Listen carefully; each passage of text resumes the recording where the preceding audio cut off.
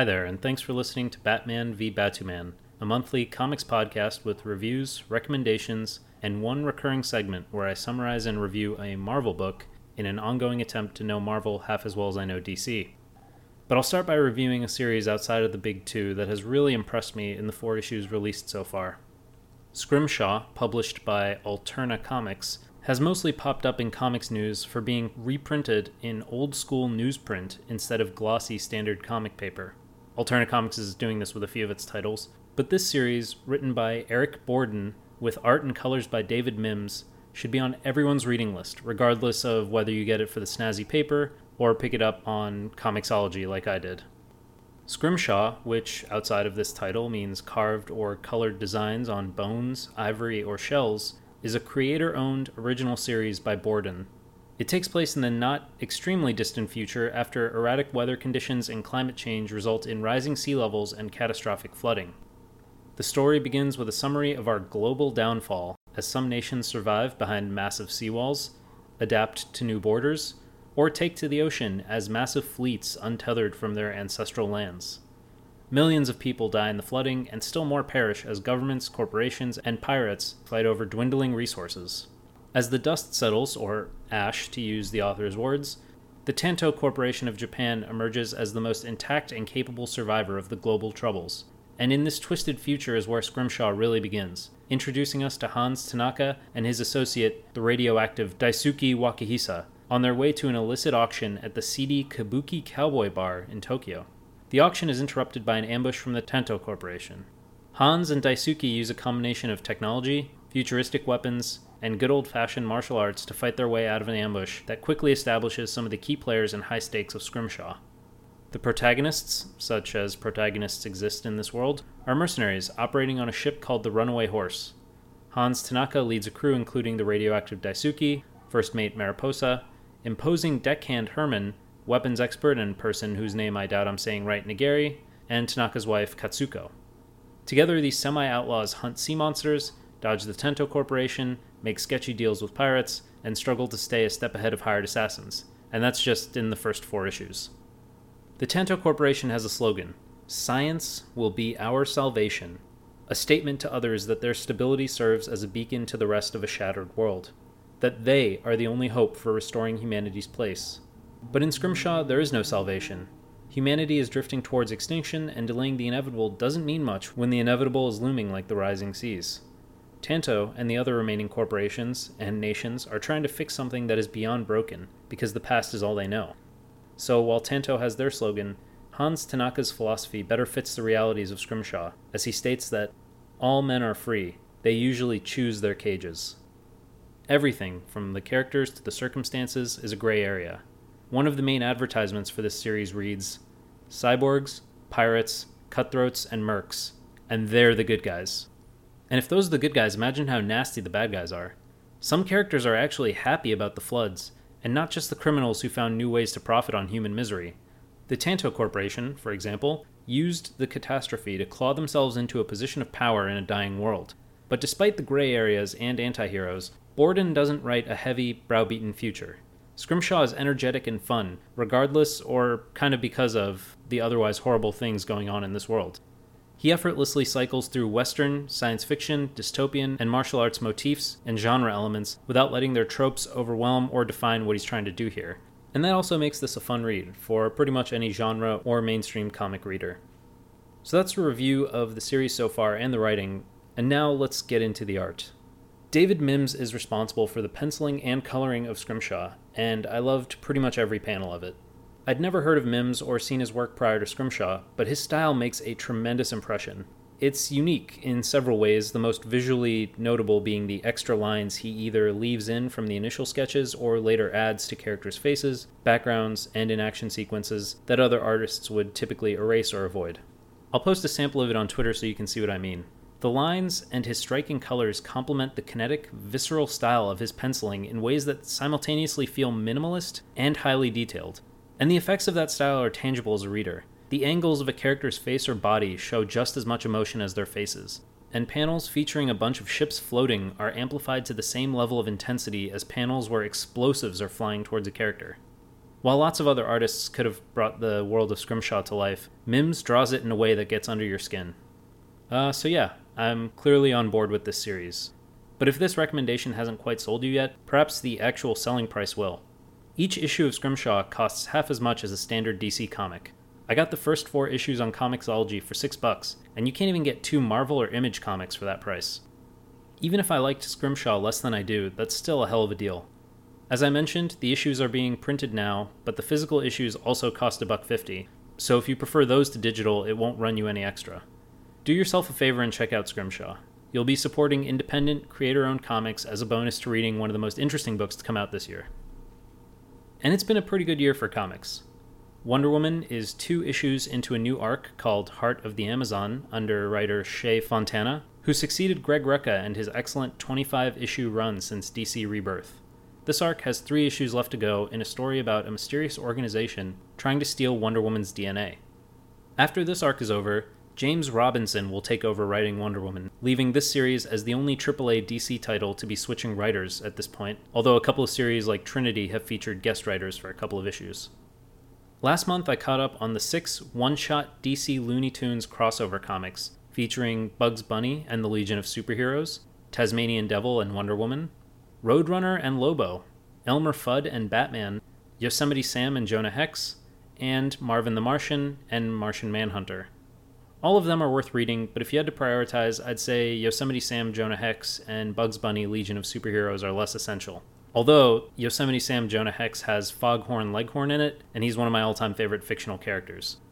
Roadrunner and Lobo is the most Looney Tunes-esque of all 6 books, and it was just great to see Lobo in comics again. Elmer Fudd and Batman was shockingly good. It's a pretty legit gangster revenge story that was also quite amusing. And I love John Jones, the Martian Manhunter, more than most DC characters, so I knew I'd enjoy that crossover regardless of quality. But it was really well done, and writer Steve Orlando got to a weirdly relatable emotional place, considering both characters were Martians. Writer Tom King, who wrote Vision, Omega Men, and Sheriff of Babylon, is currently writing Batman, and wrote the Elmer Fudd Batman crossover, is about to launch a new miniseries called Mr. Miracle with artist and regular collaborator Mitch Gerads. It features intergalactic and occasionally interdimensional escape artist Mr. Miracle, and looks like it might also be a semi-reintroduction of the New Gods, Darkseid, and Highfather to the DC universe.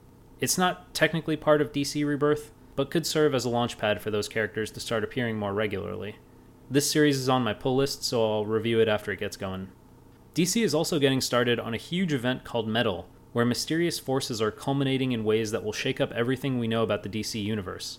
With Scott Snyder, who wrote a critically acclaimed Batman run a few years ago, and artist Greg Capullo, who drew that Batman run, this looks like it's going to be a pretty exciting series, and a nice joint event with Rebirth and Doomsday Clock, which Jeff Johns is writing, and will touch on what actually happened in DC Rebirth. The first issue of Metal comes out really soon, and 2 setup issues were released last month. Those issues, which were called The Forge and The Casting, were pretty interesting, if a bit lore-heavy for casual readers. So yeah, once Metal gets going, I'll review that along with Mr. Miracle, so keep your eye out for that over my next couple episodes. But beyond the Metal event, there was a big event in real life last month as the San Diego Comic-Con came and went, with tons of announcements and trailers to keep us all entertained in the middle of summer. Justice League had a trailer release that was, frankly, a relief after the previous mediocre trailer. We got our first glimpse of Steppenwolf, the villain of the film, and saw the League in action together, fighting parademons. We also had a panel where Ben Affleck profanely asserted that he will continue to be Batman for the foreseeable future, though with the week-to-week uncertainty and flip-flops of the DC Extended Universe, I'll just cross my fingers, hold my breath, and stop speculating about the movies until things are on steadier ground for the more troubled of the big two's cinematic universes. Speaking of which, the Marvel Cinematic Universe continues to roll along, with a well-received trailer for Thor Ragnarok, building even more hype for the 3rd film in Marvel's most unnecessary trilogy. The trailer was pretty fun, and I really hope the movie turns out to be good. But I mean, it's a Thor movie. If it's decent, it'll still be the best movie of that trilogy. And the fact that it's a Thor sequel makes me wonder why everyone's so excited for it, considering the prior 2 films are universally considered to be among the worst Marvel films by those same excited fans. So color me cautiously optimistic, because if Thor 3 ends up being great, the trilogy will pull a reverse Iron Man, and Marvel could use a great movie after a few middling efforts over the past couple years. Anyway, So now, as I always do, I'll end this episode with a summary and review of a Marvel book as I seek to understand the Marvel Universe and be less of a DC partisan. But before I dive into the summary and review, I want to reiterate that while yes, I am going to spoil the hell out of this book, I'm also going to leave out some details, breeze through some complex bits, and not reveal everything that happens. Because while I am summarizing and reviewing this, I want you to check out the book if it sounds interesting to you, and then find new and exciting things while you read it, instead of having every note and nuance spoiled in this summary. So yeah, keep that in mind, and let's get to it. For this episode, I read Kraven's Last Hunt, which was 6 issues long and came out in 1987 across 3 different Spider-Man titles: Web of Spider-Man, The Amazing Spider-Man, and The Spectacular Spider-Man. Each title had 2 of the 6 issues, and all of them were written by J.M. DeMatteis and drawn by Mike Zeck. The story begins with a monologue from Kraven, a Russian hunter and supervillain who spent most of his life honing his body and combat skills through unarmed combat with dangerous animals. In fact, within 3 pages of the first issue, he literally punches a gorilla's head clean off its body. But after decades of hunting vicious predators and tussling with Spider-Man, Kraven finds less honor and meaning in his hunts. He finds even less in his fellow man. As he observes Western civilization from his townhouse in New York City, Kraven is disgusted by what he perceives to be the absence of pride or dignity in the people of New York. And, as his age starts to catch up with him, Kraven acknowledges that he will soon start to lose his strength, his speed, and with them, his will to live. Without the thrill of hunting in his prime and unable to reconcile the possibility of life as an average civilian, Kraven decides to go on a final hunt for the deadliest game of all. Meanwhile, somewhere else in the city, Peter Parker, the Amazing Spider-Man, swings into a memorial service for a petty criminal he had some run-ins with in the past. Editorial note: this is 1987, so Peter's wearing the black Venom-looking symbiote costume he received during the blatant, toy-promoting, overstuffed, and hard-to-read 12-issue Secret Wars event from the mid-80s instead of his typical red and blue outfit. Check out my 3rd episode to hear me review and complain about Secret Wars in more detail if you're interested. Anyway, Spider-Man pays his respects and web-slings his way off, starting to think about his own mortality as he swings around the city. While Peter ponders how being Spider-Man could get him killed, Kraven decides that the deadliest game of all is not man, but Spider-Man. His target in mind, Kraven starts trying to understand his foe as any good hunter might. However, in his case, this involves locking himself in a room with thousands of spiders, letting them crawl all over him, and then devouring them by the handful. Later, as Spider-Man is patrolling the city in the middle of a thunderstorm, he finds himself overwhelmed by morbid thoughts. It gets so bad that his spidey sense kicks in slightly too late when Kraven ambushes him with poison darts. Hallucinating and weakened from the darts, Spider-Man tries to retreat, but he's no match for Kraven as the hunter catches him and traps him with a heavy net. Struggling to break free, our hero doesn't notice Kraven carrying a rifle until it's too late. He pleads with Kraven to put the gun down, to at least fight him hand to hand as they've done so many times before. But Kraven growls that honor will be restored and shoots Peter Parker from point-blank range. Kraven honors his foe by burying him that night, still in his costume. Across the city, Mary Jane Watson is waiting for Peter to arrive at their new apartment and help her unpack. She and Peter had recently gotten married, and his delay starts to worry her. Being married to Spider-Man is scary enough without having to wonder if he's late because he's bleeding out in an alley somewhere or worse. Mary Jane starts to break down as a symbiote-clad Spider-Man climbs through a window at Kraven's townhouse.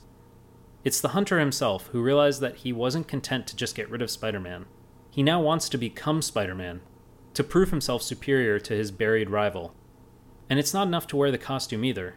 Kraven is still trying to think like a spider, crawling on all fours and drinking mind-expanding potions to help the spider spirit overcome his human instincts. This is obviously a bad idea, and Kraven has some gnarly spider hallucinations that only drive him crazier about proving himself to be a superior Spider-Man to Peter Parker. Kraven leaves his home and goes around New York City hunting for criminals. Meanwhile, Mary Jane is aimlessly wandering, hoping against reason to stumble across her crime-fighting husband. Some jerks start hassling her, and then chase her when she ignores them. They corner her, but before anything happens, Spider-Man arrives to save the day. Mary Jane is overjoyed to see Spider-Man, but realizes that something's wrong when Spider-Man really starts laying into the hooligans. He savagely beats them until she pleads with him to stop. Spider-Man seems surprised and slings away, unaware that he just rescued one of the only people who knows that Peter Parker is Spider-Man. It's too bad eating all of those spiders didn't give him Spidey sense. But now Mary Jane is convinced that something happened to Peter and an imposter is going around in his costume. But other than this incident, Kraven is quite confident in his crime fighting. It's kind of like hunting after all, and he brutally attacks arms dealers and gangsters, drug smugglers and mercenaries. The police are astonished that dozens of criminals are being hospitalized instead of ensnared in webbing by what used to be the friendly neighborhood Spider-Man. Yet Kraven is still unsatisfied, and still tormented by a sense that he hasn't yet proven himself superior to Peter Parker. His first test of superhuman crime fighting comes in the form of Vermin, a Morlock-looking cannibalistic humanoid underground dweller, or Chud. This Chud has been dragging random pedestrians into the sewers and alleys to munch on, and without Spider-Man around, Vermin has been getting bolder in his efforts. After days go by without being stopped by Spider-Man, Vermin decides to return to the surface, to the city that found him repulsive and once applauded Spider-Man for driving him into the sewers. I mean, for good reason though, he's literally eating people. So anyway, the re-emerging Chud ends up in the newspapers, and then in Kraven's crosshairs. A final hunt within his final hunt. Spider-Man had indeed defeated Vermin before, but he couldn't do it alone. It had taken a team up with Captain America to scare the Chud into the sewers, and Kraven uses this knowledge to goad Vermin into facing him, as he's passing himself off as Spider-Man, and also to motivate himself, as defeating someone one-on-one that Spider-Man couldn't would be the final marker in proving himself superior to Peter Parker. So Kraven tracks down Vermin, and it's a pretty even fight. Vermin is extremely fast and strong. He gouges chunks of Kraven's costume and flesh before the hunter manages to knock the Chud off balance. Once Vermin is on the ground, Kraven relentlessly pummels him into unconsciousness. But this is Kraven, not Peter, so he keeps pummeling until Vermin is nearly dead. The battle won, Kraven picks up Vermin and carries him out of the sewer. Then, we are in a dream. A naked man, floating in white nothingness, basking in the peacefulness of the void. He feels warm and safe, but slowly senses that something isn't right. The dream starts twisting into a nightmare and becomes darker. The name Mary Jane and thoughts of spiders torment him until he's jolted into semi-consciousness. That's right, Peter Parker is alive because heroes never die. And also because Kraven shot him with more poison darts, not a bullet. Peter is weak and hallucinating, unsure if he's a spider or a man, unable to tell if he's in a coffin or a cave. He crawls through a dark passage and fights a giant spider as himself, a man without the abilities that made him Spider-Man. He then crawls out of a giant spider's corpse. All metaphorically, of course, he's totally still trapped in the coffin. Peter starts having flashbacks to the night that Kraven shot him, hallucinating Kraven shooting him over and over again. But the thought of Mary Jane anchors him, and he finally forces his way out of the coffin and emerges from the dirt, reborn. Peter, still in the costume he was buried in, realizes that Kraven never meant to kill him, which is a very minor silver lining. He stumbles to Kraven's townhouse and finds a newspaper, the date of which indicates that he's been buried for about 2 weeks.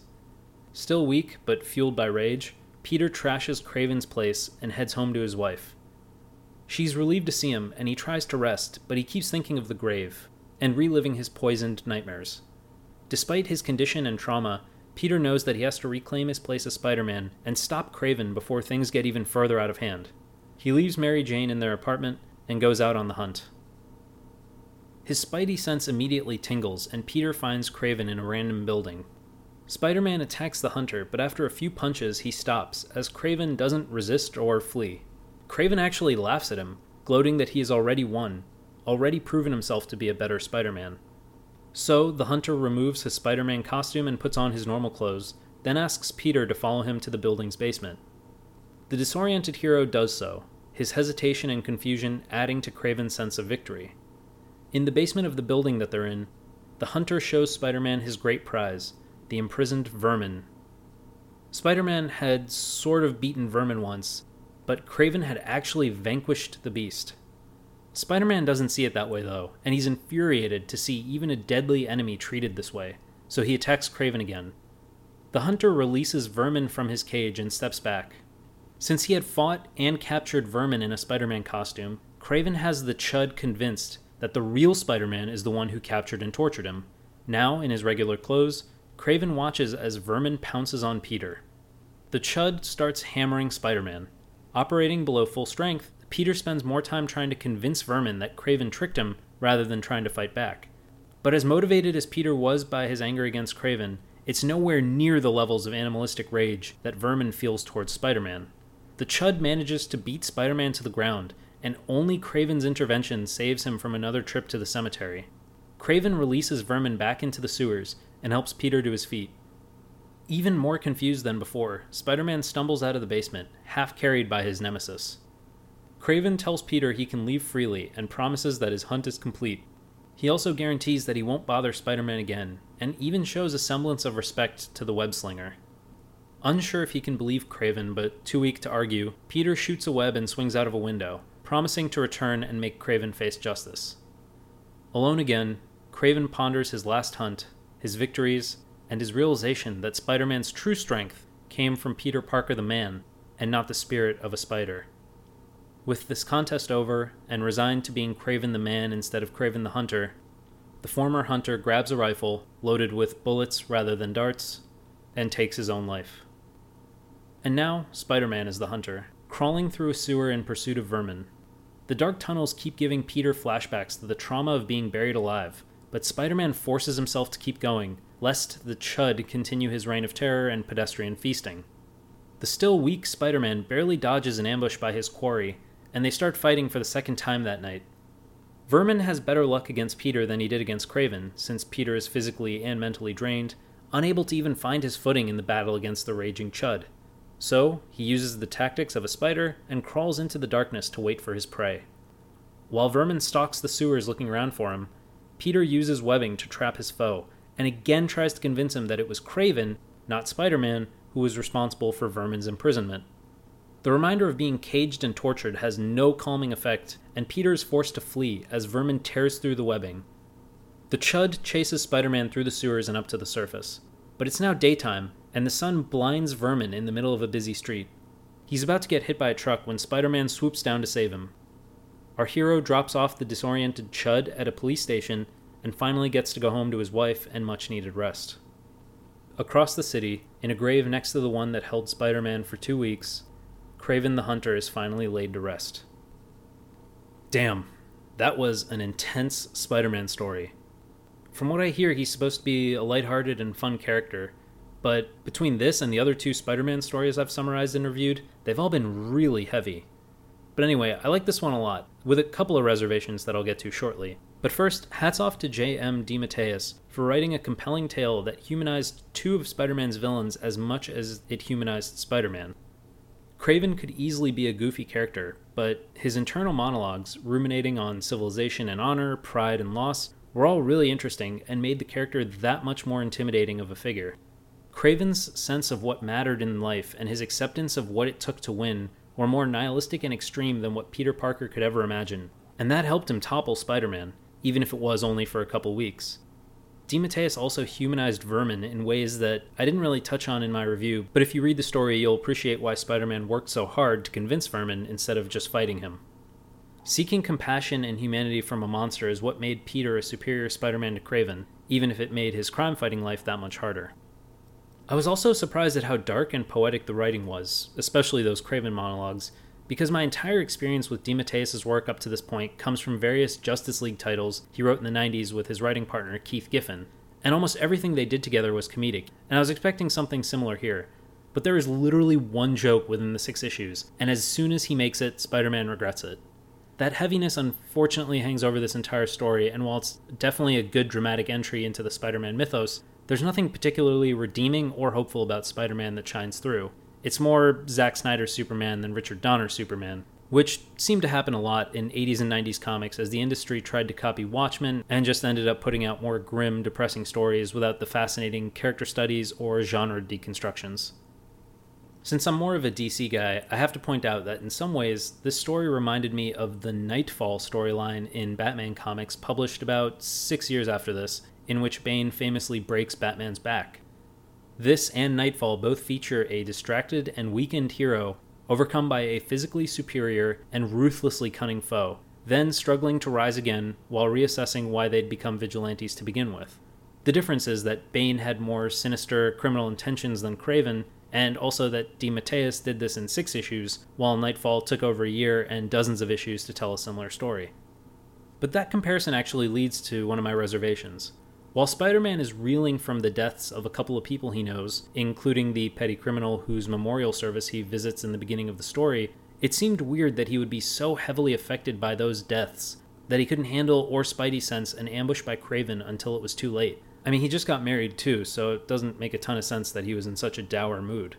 In Nightfall, Batman goes through several issues of 24-hour crime fighting, lack of sleep, beatings, and psychological warfare from Bane before the villain even reveals himself. Here, Spider-Man's bummed out for about an hour and then suddenly defeated by a villain he's easily beaten before. I guess it kind of works because DeMatteis wisely made this a story about Kraven that features Spider-Man instead of the other way around, but it still felt like too easy of a downfall for plot purposes rather than a true slide into despair for Peter Parker. Mike Zeck did the art for this story, and it's competent while also fitting the writing for the most part. It's really atmospheric, if not particularly stylized. That being said, there were some panels that came off unintentionally funny. This isn't really Zeck's fault since he was drawing what DeMatteis wrote, but seeing Peter fighting and crawling out of a giant spider, for example, or Kraven in a room full of spiders as he jams fistfuls of them into his mouth, made me laugh instead of appreciate the deep psychological torment that these characters were experiencing. So yeah, my final takeaway is that this is a good Spider-Man story, if a little depressing for the sake of being depressing, rather than to show how important hope can be in a world of spandex and magic that is Marvel Comics. And although Spider-Man doesn't inspire any smiles in this tale, at least the panels of Kraven eating spiders and punching a gorilla's head off might do the trick. Alright, that does it for this month's episode of Batman v Batuman. If you have any comments, criticisms, or suggestions for my next uninformed Marvel review, let me know on Twitter at BatmanVBatuman. If you like the music, you can check out more like it at seedmole.bandcamp.com. Thanks for listening. See you next time. I am pretentious. I am always right. I am Batuman.